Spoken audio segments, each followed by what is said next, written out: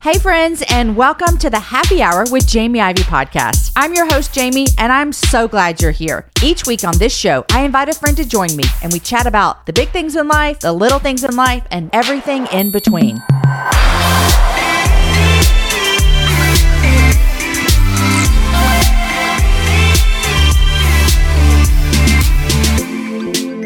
Hey y'all, Jamie Ivey here, and today, Beth Moore is joining us on the Happy Hour.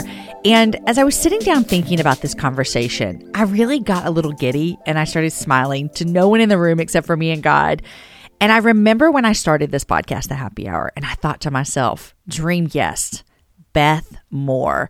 I mean, I'm telling you, when I started following Jesus, I did Beth Moore's Breaking Free Bible study, and it transformed my life. Like God used her and her words and her study, and the Holy Spirit changed me forever through that Bible study. And so I just have so much gratitude toward her journey in ministry.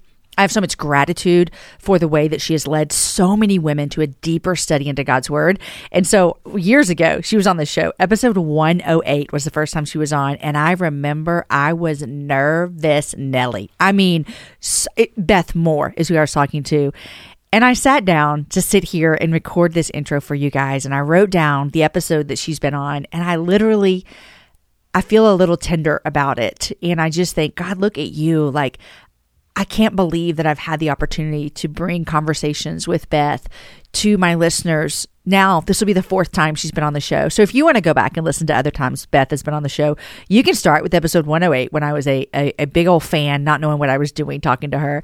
She also was on episode 278. And then last year, she was on episode 463. It was a dual episode with her and Dr. Russell Moore, which they're not related at all, except for the blood of Jesus, but I adore them both. And so today, Beth is coming back, and this is a special episode, I would say. I had the privilege to read Beth's new memoir, which just released into the world yesterday. It's called All My Knotted Up Life. And as I read the book, I again became so grateful for her and her leadership and the way she lets us into her world right now, because she didn't have to, she didn't need to, but she led us again through this story. In fact, I told her as I was reading it, I text her on the show, I tell her, I closed this book and cried. Like I literally closed the book and cried.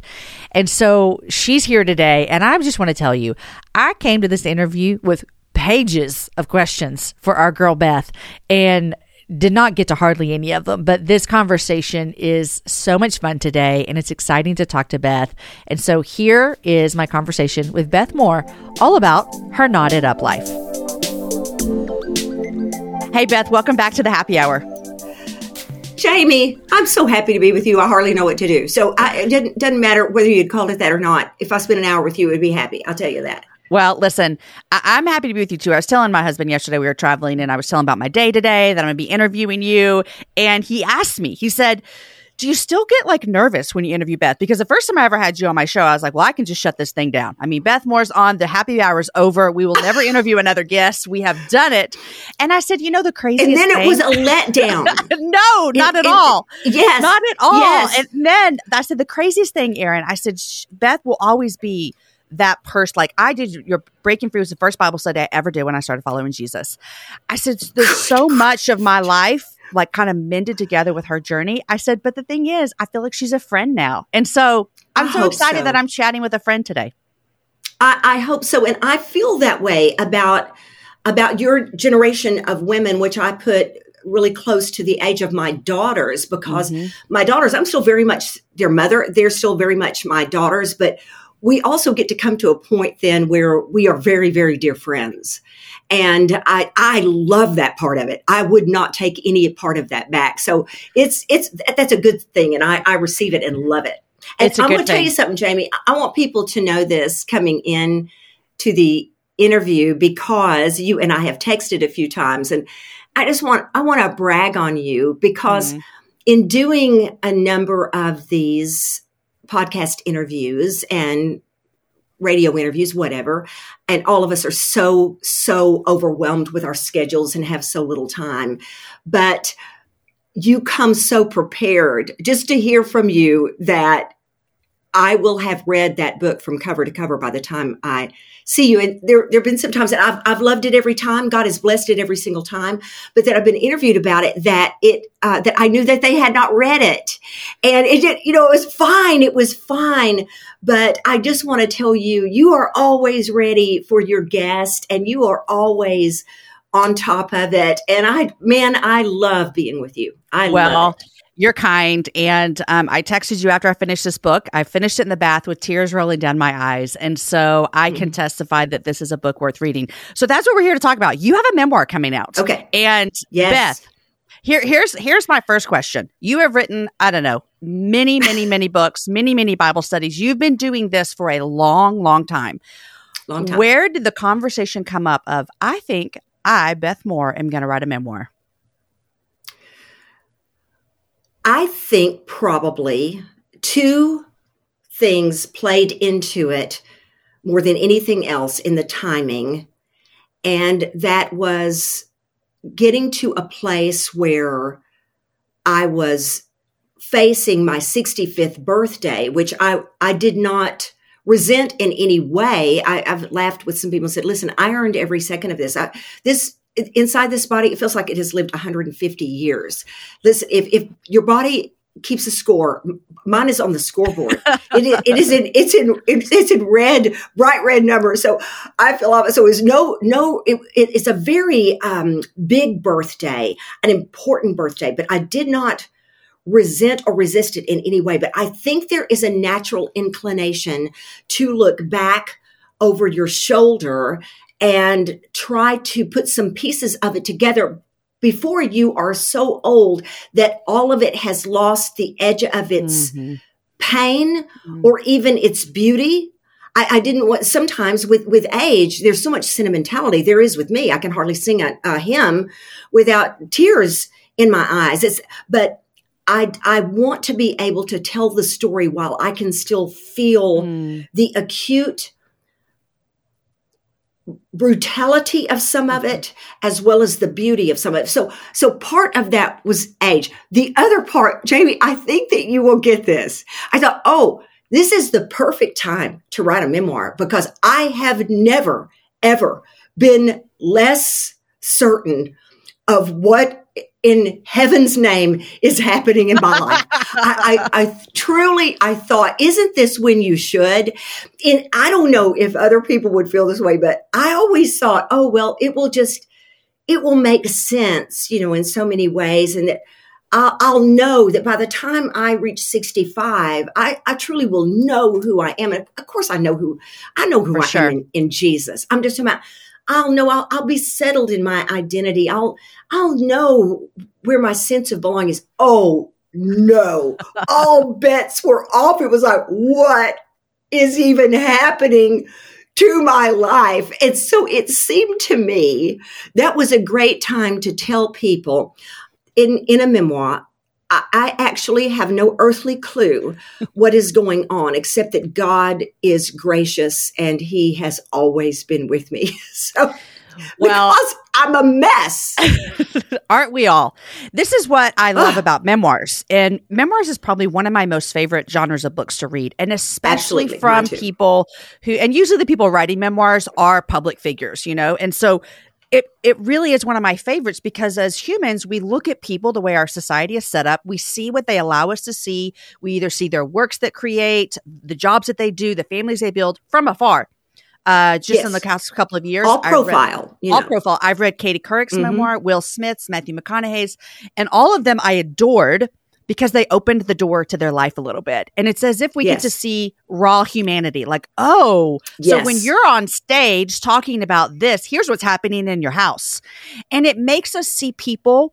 It makes us see celebrities as people. And so I appreciated how you brought us into that so much, Beth, is you opened the curtain and said, here's what you've seen. Here's me. Here's the real me. That's right. And one of the things that any of us would say at a point like this that are in this thing with Jesus, I guess you could just fake your way through it. But I think what I would say to someone if they said that was a Beth I didn't even know existed. Well, what I would say to you is that what I told you and conveyed to you was the absolute truth. It just was not all there was. There were some difficulties we were facing within our own home that at that time were not, let me say this, not only were not appropriate to be told, also still just happening in such real time that exactly what kind of conclusion and encouragement are you going to come to in that minute? But also you have to decide, I want someone to hear me say this. You really have to decide what the public, right? I'm not your haters as well as those who love you and approve of you. What they are, what the public is worthy of hearing of that which is very, very tender and private to you. But this was very, very, very well thought out, extremely deliberate through a conversation with Keith, through a conversation with my publisher.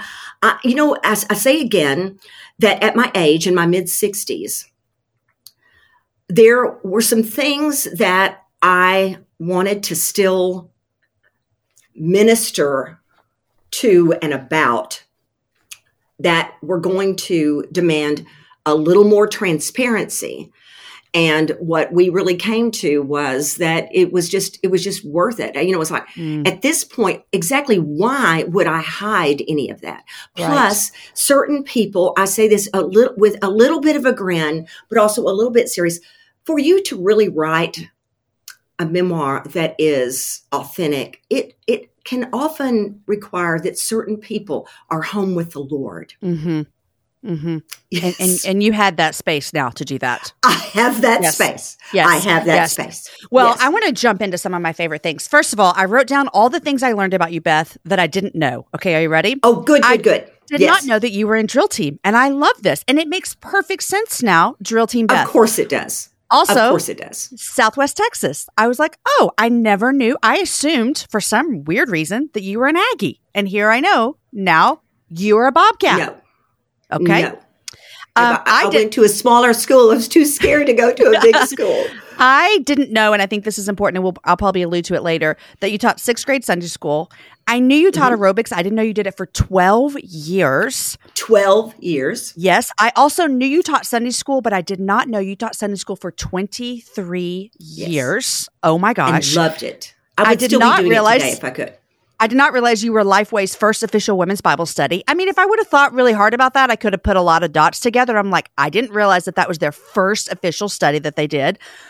And then I nearly died and fell out of my bed when when you were talking about a woman falling out in the spirit at a living proof of it. And you said this, I quote you, you said, you're praying over this woman and you said, with everything in me, I ask God to bless you and grant your petitions, but I'm going to need you to wake up in Jesus' name or I'm going to get fired. In Jesus' name. Now, Jamie, since we're on video, I need to demonstrate for you in case you didn't fully understand what I did with her body.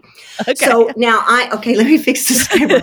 You're the only one that has brought this up. I should have known. I should have known that you would. Okay. So I'm praying over her like this. We are leaned into one another. My hands are on her shoulders like this. All of a sudden, she starts to collapse.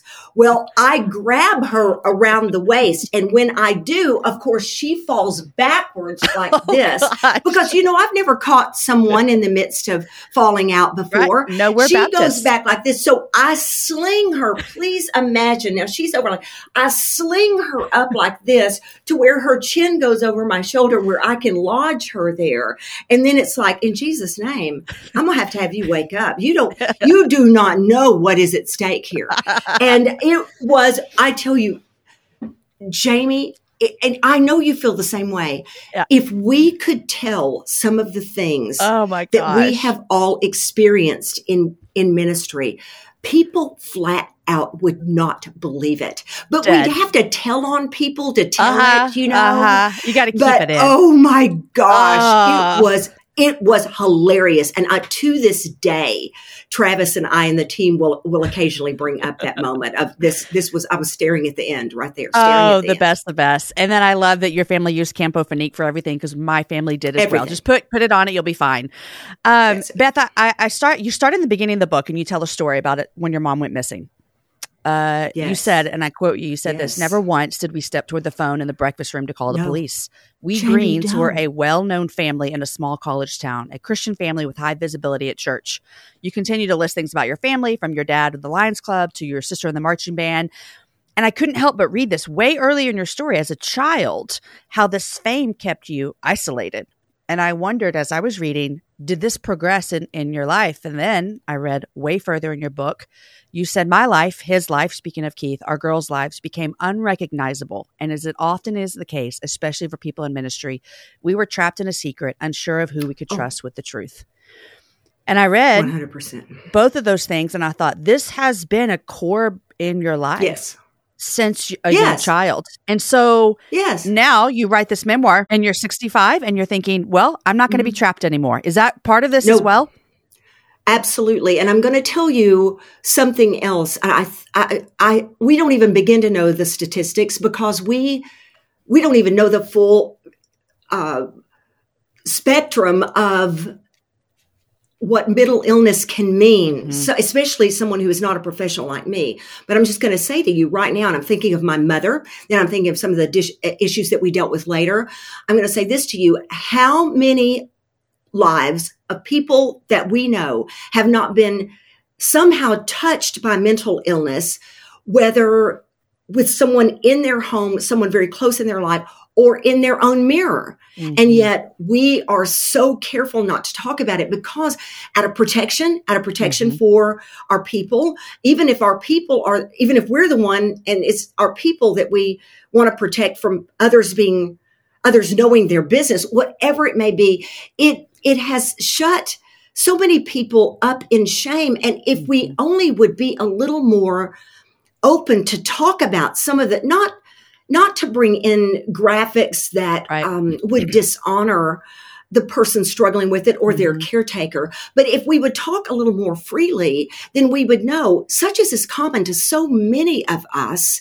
And the one thing mental illness never, ever, ever is the person's fault. Mm-hmm. It may be a lot of things, but it is never their fault. Mm-hmm. And so, yeah. And that period with my mom, because my dad was out of his mind, and then my mom was in the bed. You talk about unsettling. It was just that the instability of that and thinking, who is it that comes to our rescue here? Yeah. And it was some kind of existence.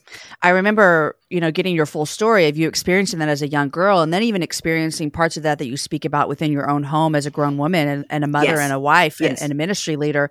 You've had to grapple with this for so life. And, we're talking about trauma, and we know there's been so much work, praise be to God, about how trauma really affects us and our brains our bodies and all the things. Right. You talk about in your book about a moment of reading your journals when you were younger, and you go back and you're reading your journals and you've seen that you didn't write about anything that was hard, only good. Jamie, could you believe it? No, I couldn't. And you said this, you said, maybe it was my idea of how a clean slate should look for a Jesus follower, completely homogenizing, forgiving and forgetting.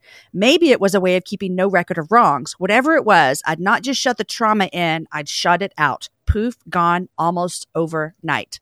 Then 70 pages later, you write, I was 34, a mother of 3 with a fulfilling ministry, getting to do what I love to do, on the verge of a total self-destruction. You say, part of me would not survive this season. So there was a reckoning. So can you talk a little bit about what God had to do for you? So I was looking at my 18-year-old, 19-year-old, 20-year-old journal.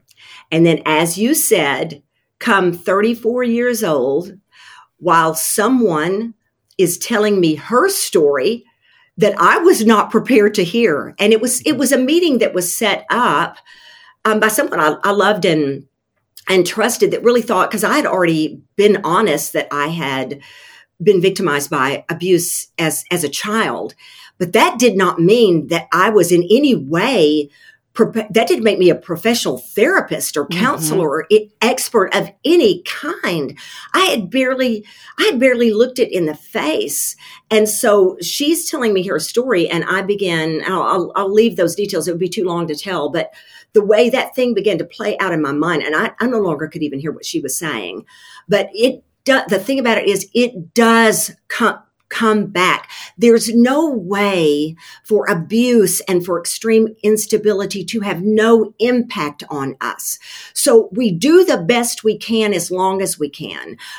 And then it's coming. It's coming. And I think in part because the Lord is so faithful, how in the world do you heal up from something you will not even face? Mm-hmm. And so that was going to cause me destruction for as long as it was in there, because it was, I still retained that was deep in there, still looked at life as though I was just full of shame, as if I was not worthy to be respected, not worthy of boundaries, and that I was going to be nothing but destructive. Yeah. And so all of those things played in, but the Lord did not let me get away with it. And I'm so glad that he didn't. But I do want to say to someone, I'm so glad you brought this up, Jamie. One thing for sure, you got the book. The things that you've hit on, you definitely understood where this thing was going. And I want someone to hear us say that this way of thinking, which was extremely, extremely fundamental in my generation, but that the way of forgiving is to it's just over. It's just over. The way to keep no regular wrongs, it never happened. Mm-hmm. And you have to understand, when Jamie is describing me writing in my journal, it was a prayer journal. I wasn't just lying to myself. You're not even telling God. You don't even want to tell God. No, I am telling the Lord himself something that flat out is not true.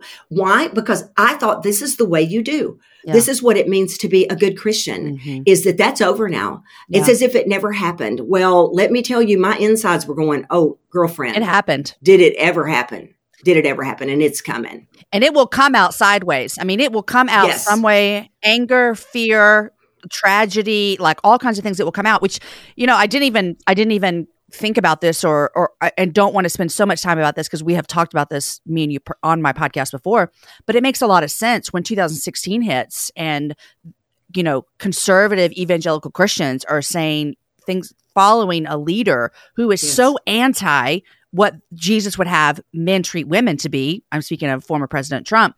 And you spoke out against that. It makes so much sense, because you're going, this can't happen on our watch, Christians, because I have been on the floor and this is what this is like. Forgive me, but Jamie, if I'm going to say this on anybody's podcast, I get to be this honest on yours. What was said was not a mere matter of sexual immorality, but in my estimation, by the time you are big talking about grabbing people by the genitals and not even asking that there's nothing consensual going on. You just think you have the right to grab some.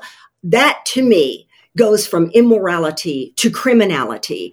And so to me, okay, all bets are off here. Assault. If you have been through that, and a lot of people that haven't, it did not take victims to say, what in the world are we doing? But for victims, are you kidding me?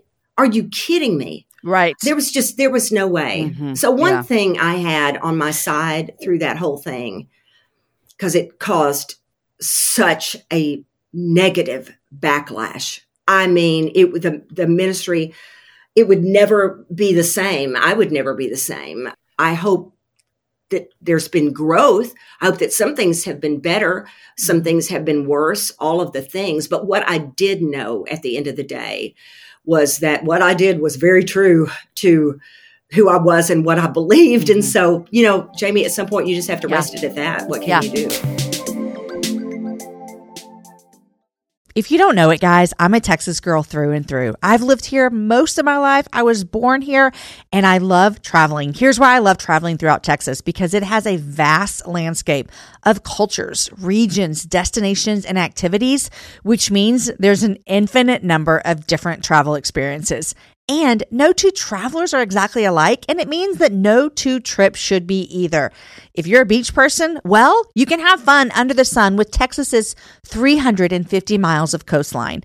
If you're more of a rugged vacation type, there are campgrounds, hiking trails, and state parks galore. And foodies cannot get enough of Texas's world-famous barbecue and Tex-Mex. Enjoy live music, visit internationally recognized art museums, and check out thrilling cowboy experiences. And now, Travel Texas offers a one-of-a-kind online trip builder that allows users to generate a custom, visually led trip matched to their unique interests. Guys, come visit my state. Visit traveltexas.com/getyourown to get the only trip to Texas that matters. Yours. That's traveltexas.com/getyourown. You do have to rest it, and there is a cost to it for sure, and we're grateful for it as well. You said here something that I felt so related to. You said early in the book, I believe this is after you had moved to Houston. You said, I was a good girl doing bad things. I was a bad girl doing good things. And I thought, oh gosh, if that didn't hit me right in the middle of my heart. You said, I was spiraling in our spinning house there in the air where witches fly. The only thing that terrified me more than getting caught was nobody caring enough to catch me. And I read that and I thought, man, so many girls can relate to that. And as I read it, I saw this pain all over your ministry, not your pain, but your response to this pain throughout the next lifetime that you've been doing. I feel like you have been ministering to women in a response of, I see you. Like, I see your pain and I have Jesus to offer you. Would you say that would be true? I will tell you that as I look back over my shoulder at the ministry, here is what I absolutely know. I absolutely know I would not have had the same burden for women to make it, the same burden.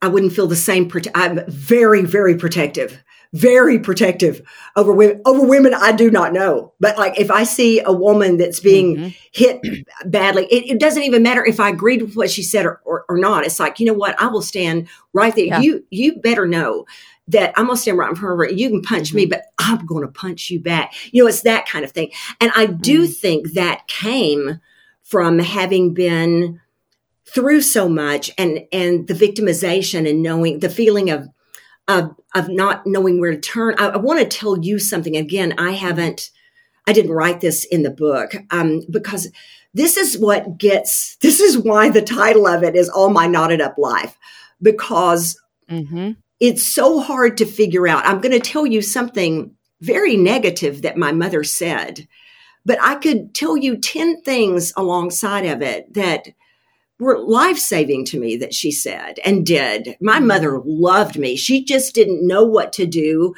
with what she saw. But I can tell you that there was a time that she walked in the room when I had a boyfriend over, and it was not appropriate, but it was not, it was not any dressing or anything like that. But she said to me, this was at a very difficult point in her life, but she said to me, you'll be pregnant by the time you're 16. And I just stared like this and thought, then why don't you help me? Why don't I had no boundaries whatsoever.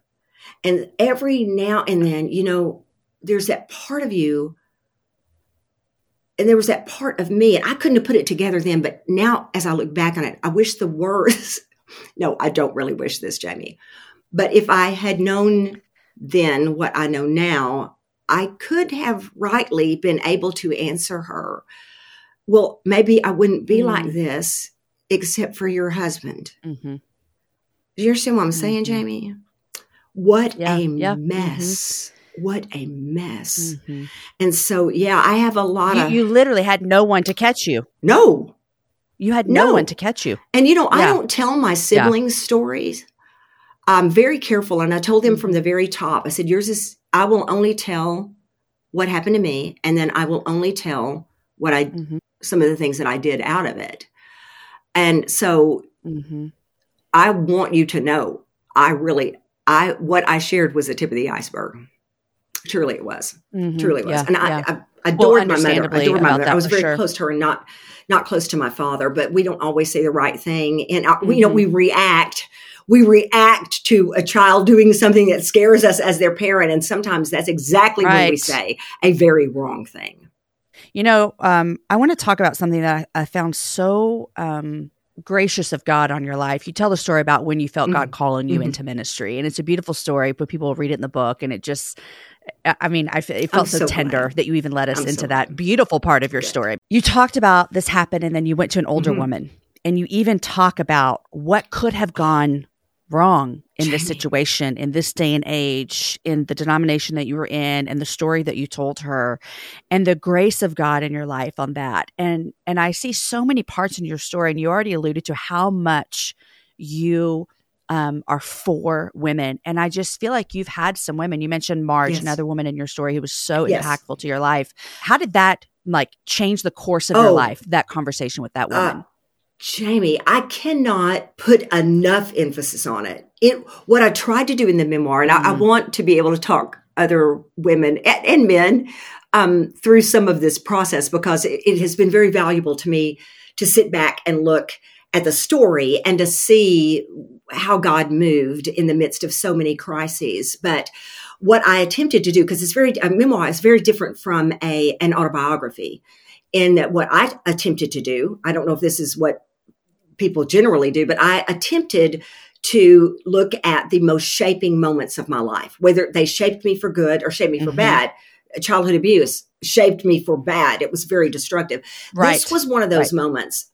There's just not enough emphasis I could put on it, that what she told me to do when she leaned forward to me and said, I think you have had, and Jamie, I think you were raised in my same denomination, because this is so perfectly the way we would say it as Southern Baptists. I believe you have had a calling to vocational Christian service. This is exactly the phrase that we have used. And I want you to go Sunday to your pastor, and I want you to tell him that you believe that you have received a call from God. And it was the most shaping thing that possibly could have happened to me. But what I was saying in the book that you're alluding to, Jamie, and that I want to say to our listeners and viewers, is that when I look now at how it could have gone wrong, when she basically told me, now you go back to your church and let them guide you in what you were going to do. But the mercy of God on me, because I'm trying to think what it would have been like to have been abused at home and to have been abused at church.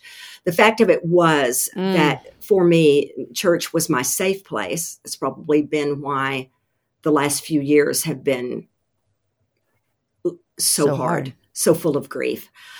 But my home was the unsafe place. You mentioned also three profound people who impacted your life. John Bisagno, Marge Caldwell, Buddy Walters, which I think you said they've all gone home to see Jesus. But there was so much in your story as well that I think a lot of people who desire to do Christian vocational ministry can lose sight of. And the fact that you were so intentional with discipleship and teaching and learning and having people pour into your lives, that a lot of people, you probably get this a lot. I went to the I don't know if I want to call it a conference, your lit conference that you did a couple of years ago, and it was so great. But I think a lot of women are like, well, I just want to make Bible studies and teach women and go out and change the world. And that is good and right and true. But when I see your story and you talk about your ministry journey, you were in your local church for years and years and years and years and years, being discipled and poured into. And I would love to hear you talk about the importance of that and why in our culture today, so many people want to skip that or even think that they can skip that and still be effective. I will tell you this, that with what you just described, in all of those years growing up in a church atmosphere that very much put the emphasis on evangelism and discipleship, that I'm still going to tell you in all of that, studying hard, getting tutored, being mentored, and all of those things, because I'm still a very big believer. I'm very, very connected with my local church, and my life is very much invested there. I will still tell you, Jamie Ivy, that I still could possibly have been prepared for what was coming and the ministry that was going to be entrusted to me. I still will tell you, there was so much more. I wish I had known. I wish I've gotten more educated, all the things. So I say to you, that step there has to be the growth, because during that time, you cannot rush it. You cannot rush maturity in Christ. You cannot. You cannot. It's not our inner man is not like our outer man, our physical body that the longer it's on earth, the more that it ages. That's not true for our souls. We can still be spiritually and psychologically, emotionally. We could talk all of these things, have literally zero coping skills, and we can still be like an adolescent. We can still be like a 3-year-old. Some people that have just they're still toddlers having fits and all the things. There's no way around the process. And I'd say even further than that at any point that we stop that, at any point we stop learning, and I mean, on purpose, stop studying. We have not ceased being saved. I'm just going to use our, evangelical terminology. We've not ceased being saved, but we have certainly ceased being disciples, because that word meant, that Greek word that translates disciples, means, the essence of it is learners. So it's got to be, and I said this at Lit, and I'll say it again, and it's not meant to be insulting. It's meant to be just what is more natural to people than to want to skip what it takes to be able to sustain where you are believing God's calling you to go. But I've said so many times, listen, a teacher that doesn't want to study is a talker, not a teacher. You don't want to do that. As it is, I taught more than I knew. As it is, I said more than I knew what I was talking about. But we have to go through that. And God, we have to go through the process. God very much on purpose sought out that I would run my race against a constant gush of wind. Like it was like learning to run with like in the sand, carrying heavy weights in my hands. But he wanted me strong enough that when I got out there and it was hot, I mean, it was fire. Yeah. That I would have in me what it was going to take to stay. So you can't skip that ever. You can't skip it. One of the things that you opened up in your book about, and I don't know everything you've ever written, so I could be wrong here, that it felt like probably one of the first times, if not the deepest times, was about your marriage and Keith. And I mean, I already told you, Keith Moore has a special place because the vulnerability that you allow. And you even said, you alluded to this earlier, we started talking, but you asked Keith when you're writing this book, hey, how much are we going to do? How much can I share? And you said to him, what do you want to do? You said, we're in our 60s now. Some couple, some family, some reader we'd never otherwise reach might need to hear our story.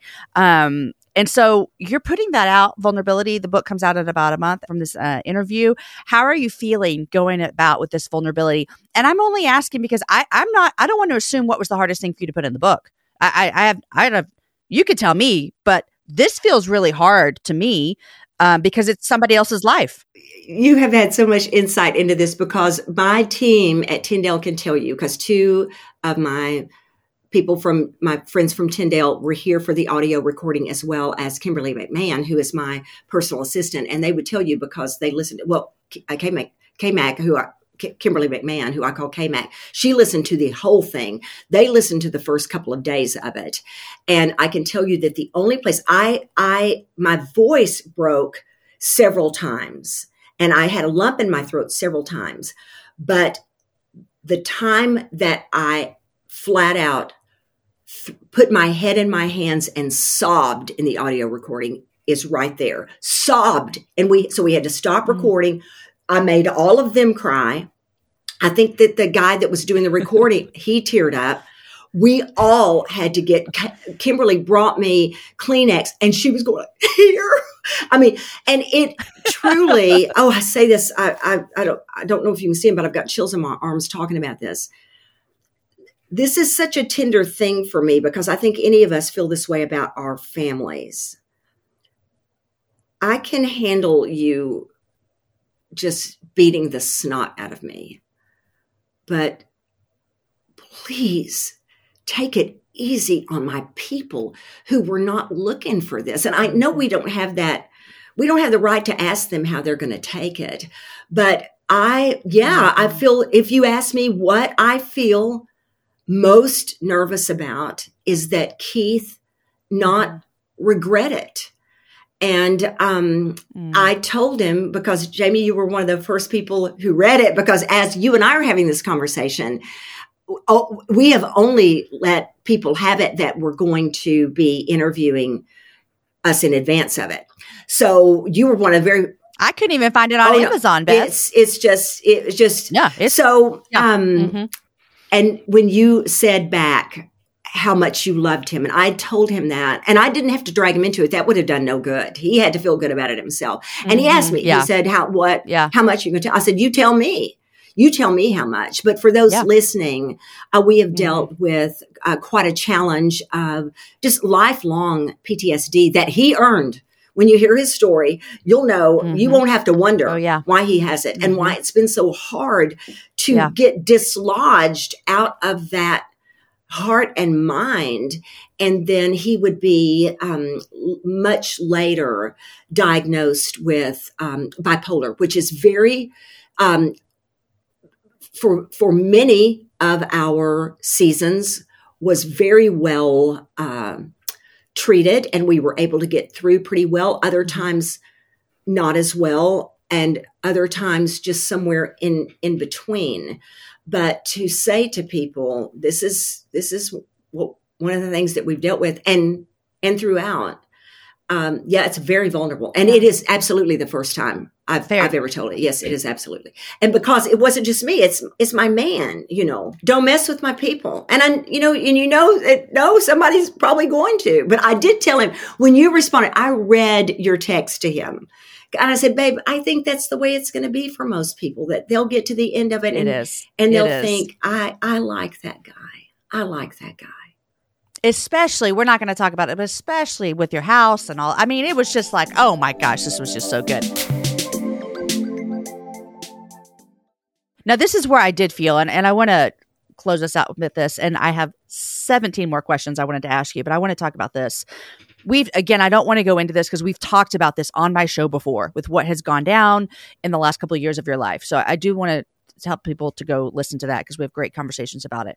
What I couldn't get past, Beth, was as I was reading about all that Keith walked through in the past couple of years and your family with the illness and sickness on top of everything already that you guys have walked through.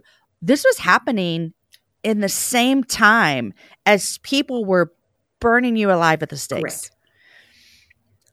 And I thought to myself, how did you not come back screaming, my family's falling apart. I need you to leave me alone. And I told you when I sent you a message, and this is not Christ-like, but I was like, I want everyone that was so mean to Beth Moore to read this book and realize what was happening on the home front in the midst of this. Some people out there would not care, and further than that, would think, well, she got what she deserved. She should never have been. She got what she deserved. Teaching in the first place. So there would be that, and but yes, and I have to. I'm talking about the people who have their mind on straight. That's what I'm talking about. Okay, I will tell you, because I think that you will find this very, very intriguing. We could honestly talk 3 hours. But so he missed the whole thing. He has very little memory because of some things that happened in, like, his, just best way I know to call it is that the hardware of that that computer just literally crashed. So he remembers very little of it. So now that he is a lot more of himself than he was, and he is able to deal with that information and know what. So he started looking it up online. I told the girls this. I said, y'all, Dad is mad at everyone. I said, he has cussed a blue streak. I said, he is where we were 3 years ago.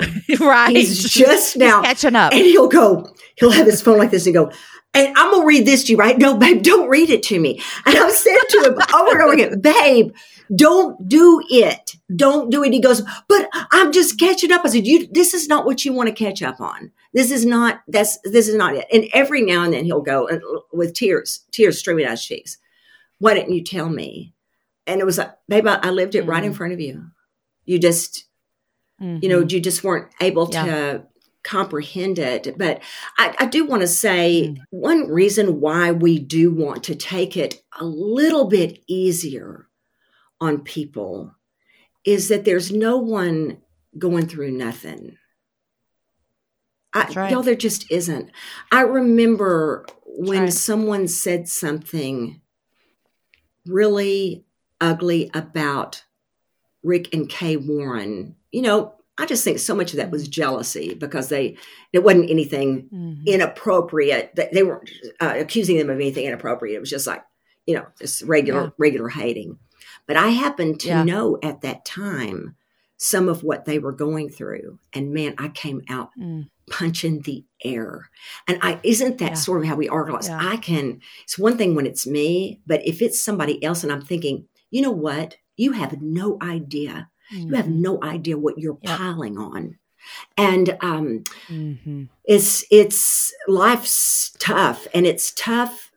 It's tough in ministry. It really is. But goodness, God is good. Yeah. I want to say this before we conclude, because one of the things that I saw, I'd been reluctant because I thought this is gonna.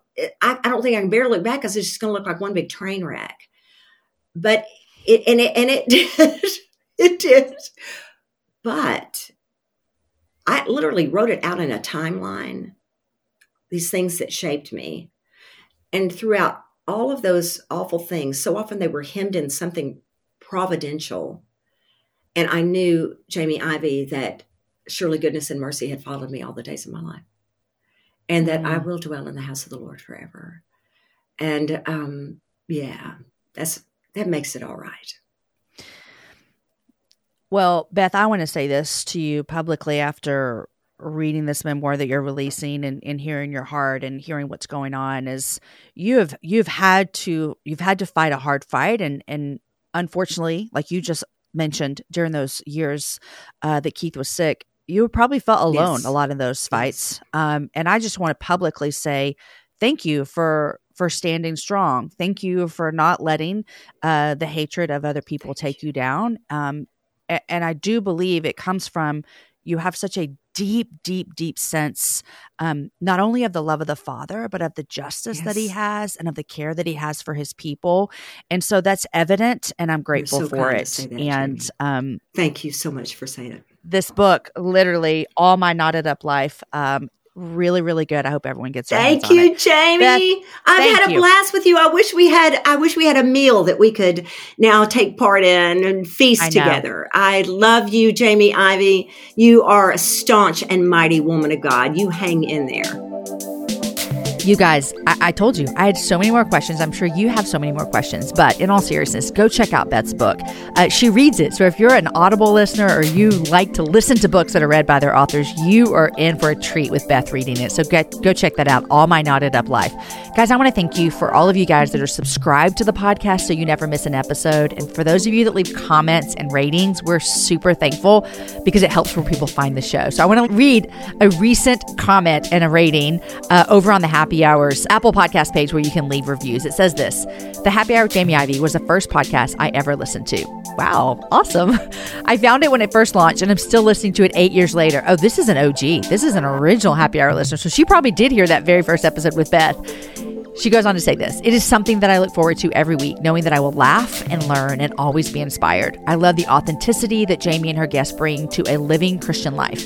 I sometimes dread certain episode topics because of my own inner critic, only to walk away feeling challenged and encouraged rather than guilt-ridden or shamed. This is one podcast I would recommend to anyone looking for some fun and casual conversations during the week that also provides new understanding and viewpoints.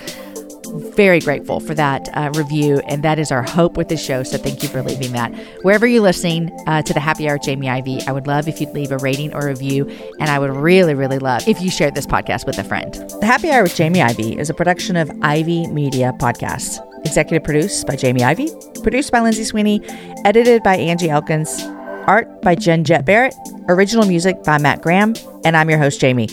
Have a happy hour with a friend.